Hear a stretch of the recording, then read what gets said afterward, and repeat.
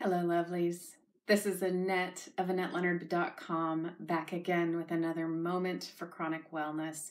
Thanks so much for joining me. We are wrapping up our conversation this time about sex and chronic illness. And I guess just on a final note, it's kind of thinking about the impacts 360 of sex and having it and not having it. And, the impact on me, the person with chronic illness, is both emotional and physical. And, not having it, there's different impacts than having it. And when I have it, there's all the recovery.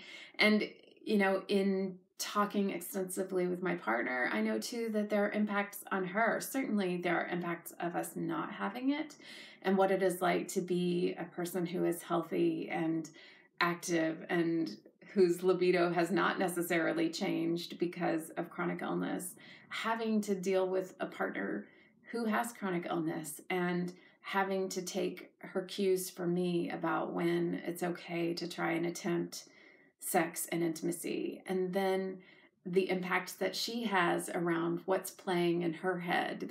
I know that we've really had to work on her not calculating sex as we're having it along the lines of what impact it's having on me. I mean, talk about a head game. The hard to enjoy sex when you're like, oh, the better stop now because, man, this is taking it out of my wife.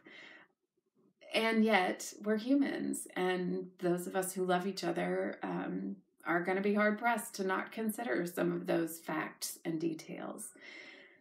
And so impacts, we've certainly gone months at a time without having sex, and I feel like there's distance in that lack of closeness, and there's difficulty when we do have sex. And so figuring out how to untangle this knot together and how to try to find good enough sex and other replacement intimacy and find the days when sex is possible and find the ways to be connecting with each other and gaining intimacy.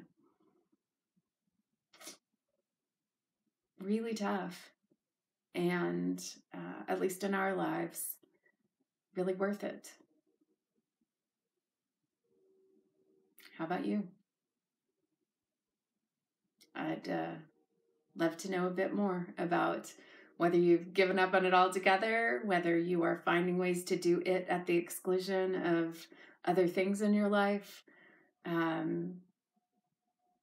me know.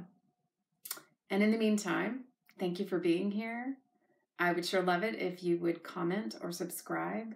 And I'd love it if you join me here again. So until next time, thank you and be well.